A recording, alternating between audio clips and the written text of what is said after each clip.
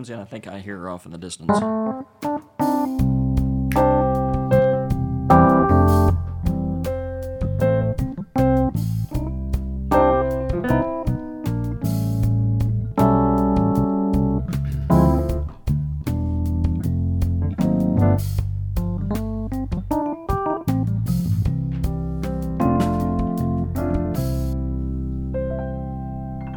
Welcome to the Pastor's Cut podcast for the week of October 15th, 2023.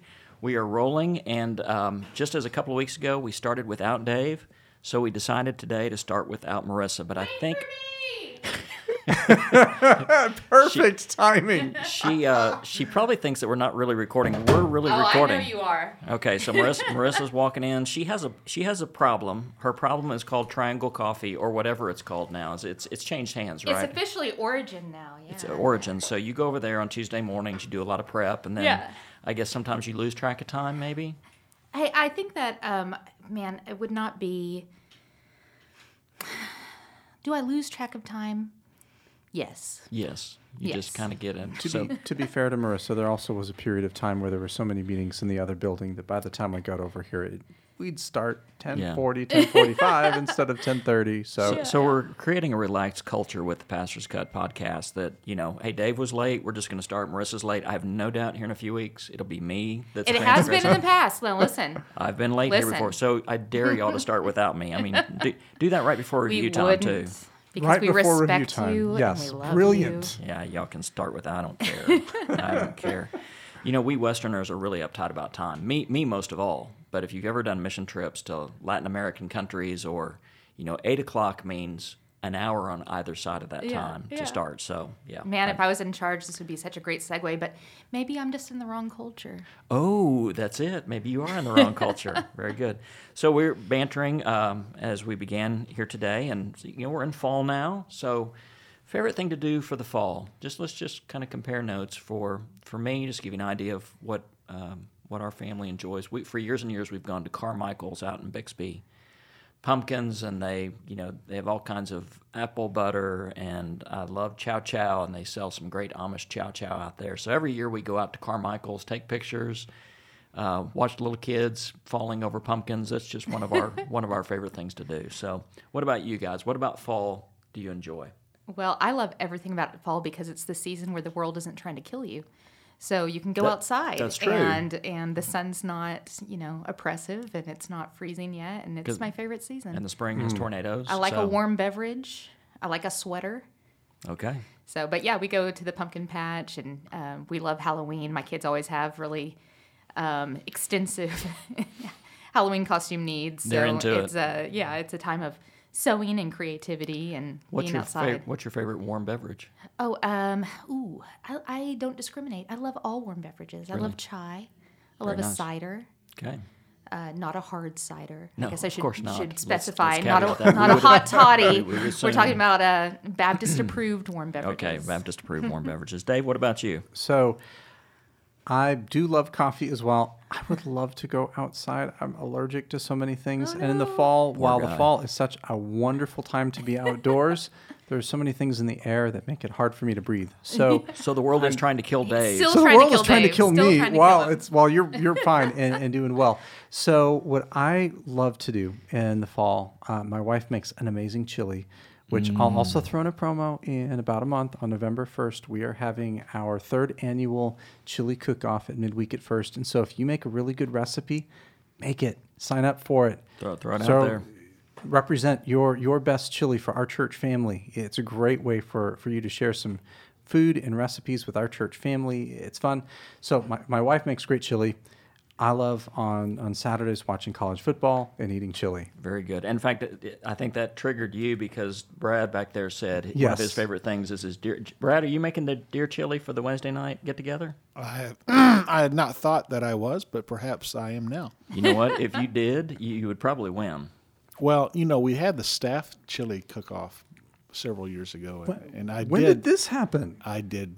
I'm not bragging, but I did win that one. So I think we need some deer chili on that Wednesday night. yeah, half and half. No, actually, my favorite part of which is kind of related to deer chili because you have to have deer in order to have deer chili. Maybe. Well, yeah, there's that. No, I really enjoy. I really enjoy that. Unless it's an affectionate chili, and it's I love my deer chili. Oh, that's nice. Isn't that See, I was thinking nice? of scientifically produced deer meat, but you're right. Okay. Yeah, deer as in DEE. Yeah, lots of E's in there.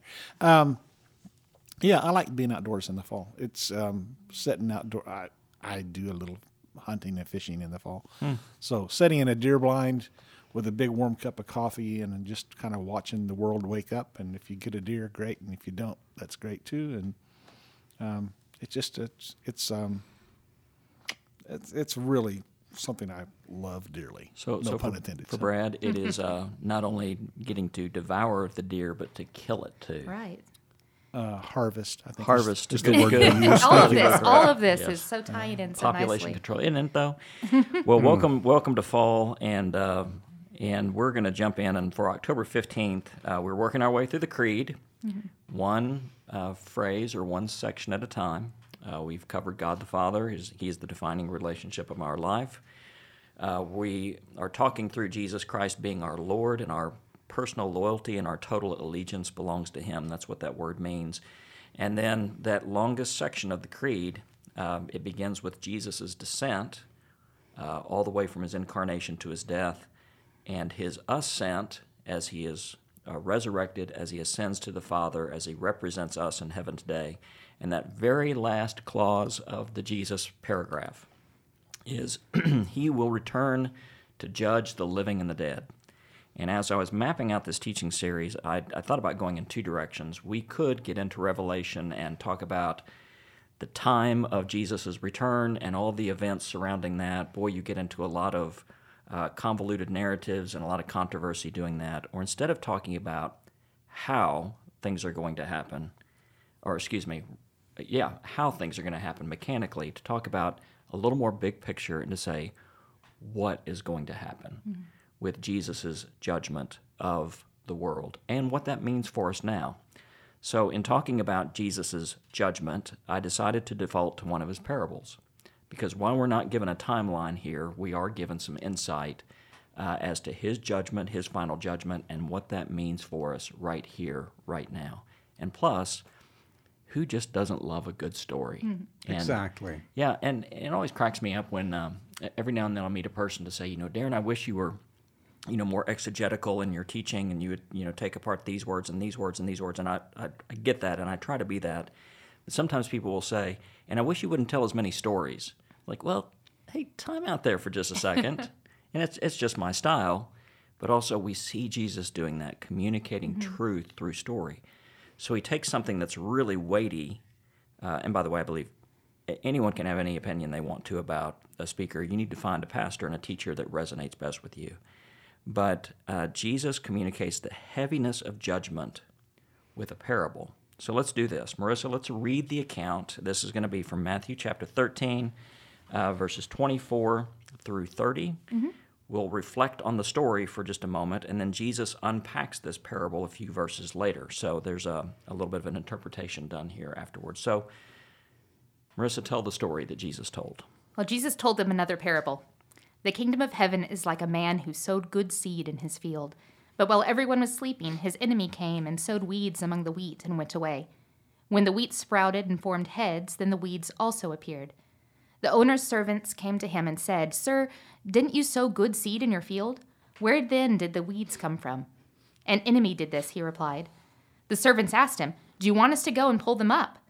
"No," he answered, "because while you are pulling the weeds, you may uproot the wheat with them. Let both grow together until the harvest, and at that time I will tell the harvesters, first collect the weeds and tie them in bundles to be burned, then gather the wheat and bring it into my barn." So it's important to realize that this is a parable. And in telling this story, and with all of Jesus' parables, there's typically one straightforward point that He is trying to deal with. And there are spin-off applications of that, but typically His parables were meant to get inside your mind and to, in a way, kind of reprogram our minds and how we think and drive home a simple point. So if I were to be teaching this, I would say the one point seems to be this, and if y'all want to push back and disagree, please do, that God will deal with evil, but at the right time. And so in the here and now, we've got plenty of evil in the culture, evil in the church. Listen, God is not being inattentive. He knows that evil is here, but he will deal with it at the right time and in the right way. And what we need to do between now and then as we experience evil in our world is trust. Now, I'm going to bounce it to you guys. What do you think? Is there a way to better word that, or do you disagree? Do you think the point is tilted a little more in one direction or another? Who wants to go first? So I do think this is a lot about judgment and about God judging at the appropriate time, at the eschaton. And between now and then, there's temptation for us to be invited in to jump into judgment in all kinds of places. I think the parable is speaking very strongly. I think Jesus is speaking very strongly to challenge us. Don't be baited to enter into foolish debates that aren't about the mission or the focus, because in doing so, we can do more harm than do more good. Okay. Oh, and Dave threw out a big word there, eschaton. David, if you're teaching this on Sunday, Double dog dare you. You get 10 points instead of 5. just say, hey, we're going to talk about the eschaton today. So that's a Greek word, means last things. So there's a whole area of theology called eschatology. So it's the study, the doctrine of last things, and this feeds into that. So, Marissa, what are you thinking over there? You're scrolling like crazy on your computer. You know, one of my absolute favorite biblical motifs is the creation. I think that's clear by the things that I point out and things. But when I read that Origen understood this as a mirror of creation, I got really excited about the gardening aspects of this and how the bulk of this parable doesn't rest on the harvest and on judgment, but rather what is happening in the garden and before that time. So I love the image of God sowing lavishly the seeds of a new restored creation, planting the gospel and tending to us so that we'll be receptive and enthusiastic location for this new Eden.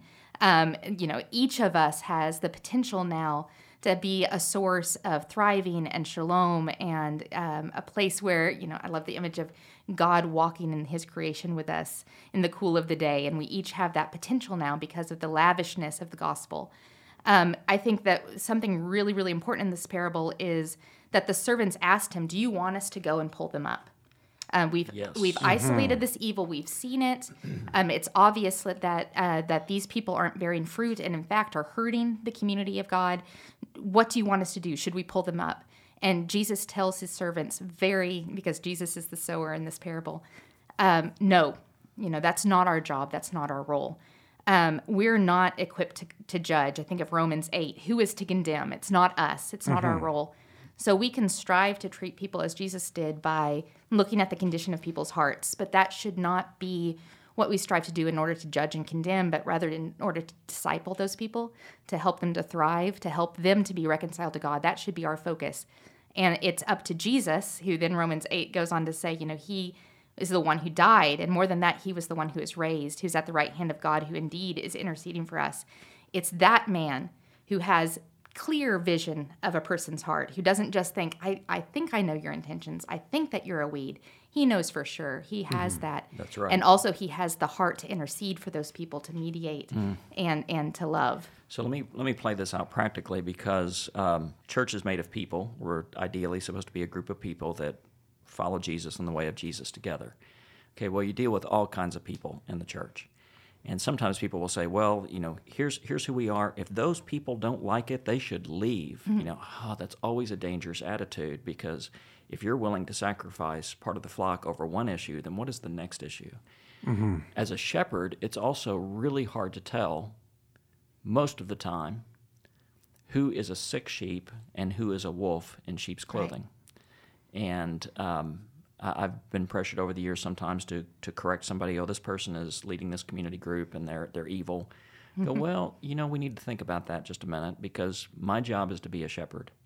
Mm-hmm. And if I can restore and heal, I want to make that my first goal. Right. Instead of, okay, they're evil, let's cut them out. So there's always this tension of, it's hard even as a pastor to see. So my job, best as I can, is to grow the flock, to protect, to provide for, to guide the flock. Now, if somebody is doing something that's dangerous and destructive, absolutely, we need to step in and deal with that. But that's only as a last resort, only as a last resort. And I would even throw out, maybe just as I read this passage and I look at it, I wonder if Jesus is talking about just the Christian community, or if Jesus is talking about everybody on earth. Because ultimately, this is between the first and second coming, as Jesus has announced, the kingdom of God is here, it's in your midst, and he says right here, the kingdom of heaven is like, so the kingdom of God is in the world. But the reality is the enemy's still alive, stealing, killing, and destroying. Yeah. And so maybe this isn't just focused on what's happening inside and what's happening everywhere around us. That's in which exactly case, right. We shouldn't be worried if people who are not Christians are acting like not Christians. Right, exactly. So in Jesus' interpretation here, and we're going to read the second part here in just a moment, I would have you pay attention to verse 38, where Jesus talks about the field is, and he says, here's what the field means. Mm-hmm. Let me offer one more little quote here before we segue. It was Martin Luther King Jr. who said that the moral arc of the universe is long, but it bends toward justice. And so we see in that right here, right now, we see evil in the world. We see it in the church. Sometimes we'd like things to be fixed a lot faster than what they are. They're not. But the universe does bend toward justice because Jesus is the final judge. Mm-hmm. And in between times, we have to trust and wait. So, Marissa, let's now read verse 36 through 43, where Jesus explains the parables of the wheat. And listen especially for those words that the field is, and Jesus interprets that for us. Then he left the crowd and went into the house. His disciples came to him and said, "Explain to us the parable of the weeds in the field." He answered, "The one who sowed the good seed is the Son of Man. The field is the world, and the good seed stands for the people of the kingdom. The weeds are the people of the evil one, and the enemy who sows them is the devil. The harvest is the end of the age, and the harvesters are angels. As the weeds are pulled up and burned in the fire, so it will be at the end of the age. The Son of Man will send out his angels, and they will weed out of his kingdom everything that causes sin and all who do evil. They will throw them into the blazing furnace, where there will be weeping and gnashing of teeth. Then the righteous will shine like the sun in the kingdom of their Father. Whoever has ears, let them hear." I love that last statement. Mm-hmm. So when Jesus says, "Whoever has ears, let them hear," it's listen to this. Meditate on this. Roll it over in your mind over and over and over until it does kind of reprogram the way you think as it gets into your bloodstream and helps you build some immunities against an evil world. So going back to this idea that there is evil in the world, there is evil in the church. Ultimately, Jesus Christ will deal with all evil. And so between now and then, how ought we live? And this is really the application of when we say in the Apostles' Creed that Jesus will judge the living and the dead. That's not a threat, that's a comfort. Right. We want a God who opposes evil. If God didn't care about evil, then he would not be a strong or loving God. Mm-hmm. So he does care about evil. So let me kind of throw out that application question to us now. How then should we live if we know eventually Christ is going to weed out of the world and the kingdom all those who cause evil and those who do evil? What does that mean for how we live today? I believe, first of all, we shouldn't be baited into every crisis that is thrown around us, whether it's through social media nonsense or it's through the latest political argument and discussion. Mm-hmm. There's so many ways that we could be pulled into, is Trump going to be the next president? Is he not? Whatever nonsense that's going out there. And did you just say the T word? I kind of did, so I'm sorry, y'all. I just said like a cuss word. By the way, we are an apolitical church. Some people vote for Trump. Some people vote for Biden. Some people will vote for whoever's on the ticket this next year. I always say here, and Dave, I know I'm interrupting you, but I always say here, stay informed, vote your conscience, respect the results. But that's what we believe as a church. And by that standard, our mission is to, as Paul says in 2 Corinthians 5:20, to be agents of reconciliation, to represent God to the world around us and plead on God's behalf. Be reconciled to God. That's our mission. To go back out to the world and help lost people know Jesus. And so anything else distracts us, whether it's the latest is Taylor Swift dating somebody? I mean, I can't count how many times that What? went in my crazy social media feed. No. Odds are she is. Dave, that's important. That's not a throwaway. That's really important. So if I were to sum up your application in one word, it would be, don't be distracted Yes. by all of the evil around us. And I think that's absolutely right, because look at your news feed, look at your push notices, it's there.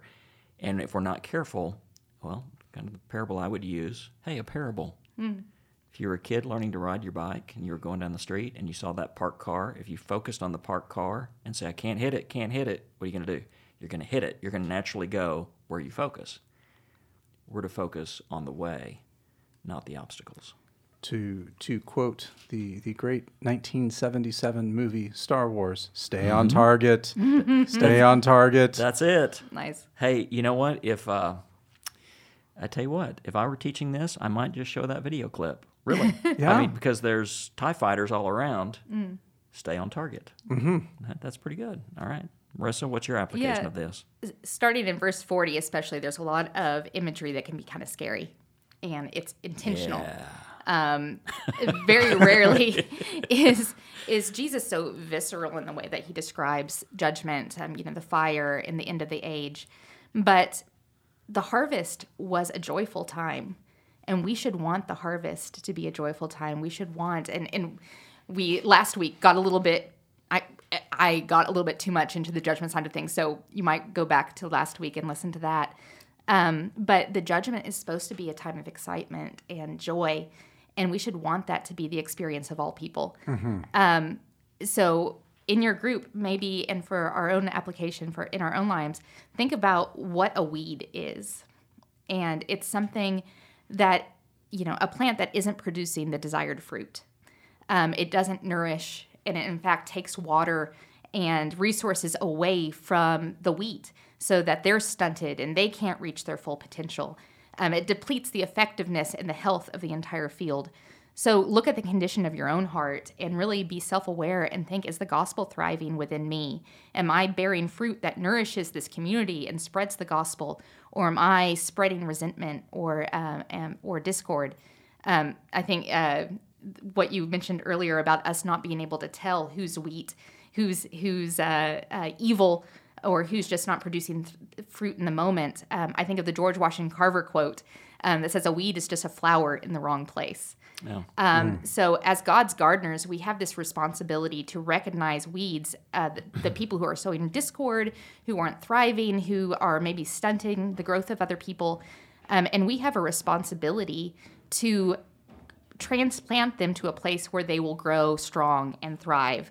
So that may be another ministry area, that might be another church, or it may just be intentional discipleship to mentor and transplant them to a new attitude, to a new state of mind. I think of, in the past few years, people in our congregation who have been part of our family for a very long time, who we've loved and they've loved us, but there's been resentments that develop and hard feelings that develop.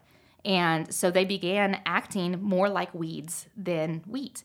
I think of those who shared their resentments with others so that the resentment can become infectious and cause those who are otherwise content to stop growing. So it might be our first impulse to assume that those resentful people who were members of our family, that they're weeds. There's kind of the sleeper agent aspect to this parable. But what if they were just flowers in the wrong place? So, you're so nice, Marissa. You're being so nice. Well, I think specifically of a good friend of mine who recognized in themselves that they had put up barriers between themselves and the church so that they're no longer happy here. Right. And they recognized that they were tempted to spread that discord with others. So, and I have the utmost respect for that person who then, recognized that, became a member of another congregation, is thriving in their relationship with God, is leading well there. And at the harvest, at the judgment, people will be judged according to their acceptance of Jesus' lordship. But until then, we should treat all people as if they were wheat, pointing them to the sun, helping them be in the right place where they can become flowers. That's right. So there's also a sense here, and Marissa, you are very nice. And I agree, the harvest should be a joyful time. There's also, this is some very dire language. So what do we do with this? And for me, it's not unlike... I'm going to just create a hypothetical situation. Say two parents abuse their child. They're taken to the courts, and the judge finds them guilty, but at the end says, I know y'all really didn't mean it. We expect you can be better, and we're not. I'm not going to sentence you to any punishment for abusing your child. We would be in revolt at that judge because we say that's not fair. There should be consequences. And so to let somebody off the hook just doesn't satisfy our God-given desire for justice to be served. So God will deal with truly evil people. Right. And I think those who say, well, everyone will be saved in the end, don't take into account the justice aspect of God, that there are eternal consequences for how we live our life here now. Now, I don't say that with a screaming voice or a wagging finger, because if it's God's desire that all people should come to repentance, that should also be our desire as well. And so even the most vile person, if they reverse course and turn their life over to God, can be saved. And who am I to say who can do that or not? So that's our desire, is for repentance, but God will also give, if needed, judgment. Right. Colossians 3:25 says, "For the wrongdoer will be paid back for whatever wrong he has done, and there is no favoritism." In Romans 12, "Vengeance belongs to me, I will repay, say the Lord." So those are promises. I mean, that's not something we can get around, and that's something that we can, like you said before, we can have hope in that, because when we see evil, we serve a just God, a righteous God who wants to order that chaos in the world and will put things right. Yeah. And I think the focus of this parable, too, it's, the weeds are burned and the righteous will shine. I think part of the focus here should be my heart again. If Christ is going to come and judge the living and the dead, in whatever category I happen to fit into at the time of his return, which will I be? Will I be weed or wheat? And you know what? I can focus on other people. That's not going to make a difference. I need to say, who am I and who am I becoming? Right. Yeah. Any last comments? Yeah, I really like that creation image. This is a Garden of Eden that's been corrupted. That's exactly what has happened. Garden was here on earth, and weeds infiltrated the garden, and that's exactly the parable that Jesus uses here. Very good. Excellent. As I was thinking about this, I just thought of a cool story. I say a cool story, just a little bit of a frustrating story from my garden last summer. We had, we didn't plant any corn, but out of nowhere, I saw what looked like a corn stalk sprouting up, and then a couple more. I thought, how cool is this? Some bird must have flown and dropped some corn seed in our garden. Kept watering it. About a month later, it never grew as tall as corn. I thought, well, something's wrong here. Maybe I'm not giving it enough water. Give it some more water. Another month went by, and the stalk started sprouting these weird seed things. So I Googled it to find out what it was. It was sorghum. Really? It wasn't corn. It was sorghum. So somehow sorghum ended up in our garden. We couldn't do anything with that, but You make some good molasses. Yeah. if I want to take the time to make some good molasses. Was Yes. it? Tecumseh has a whole sorghum festival, right? That's right, Tecumseh yeah. close? So I couldn't tell the difference between the corn and the sorghum. I think. It works well in chili, by the way. Oh, well, good to know. I will like save it the next time that happens. Like a deer sorghum chili. Yum. I think that's a little bit what Jesus is talking about, because darnel, this particular seed, That's right. it looks a lot like wheat until it gets in the later stages. And so you can't tell the difference between the two. Yeah. So maybe the application here for me would be quit trying to do God's job. If it's his job to judge, he'll do it, and he'll do it really well. Me, I can take that off my plate today. That's not my job. I am called to trust, to do good, to delight myself in the Lord, and he'll make things right in the end. And because of that, I can have a modicum of peace. We good? Good. All right. Brad's deer chili. I think that's the favorite fall event. We need to get in on some of that, Brad. I can't wait to taste some. All right. Well, that's it for us, and I hope you're continuing to not only read through, but I would encourage you to take time to pray through the Apostles' Creed. It is, as I've used a story this last week, it is kind of the scales of what we believe. It's the very basic notes of the New Testament in 100 words. It's an opportunity to affirm faith, but also to remind ourselves through prayer every day what it is we believe. So now may the Lord bless you and keep you. May the Lord make his face to shine on you. And may God grant you peace, both now and forever. Amen. Amen. Amen. Amen.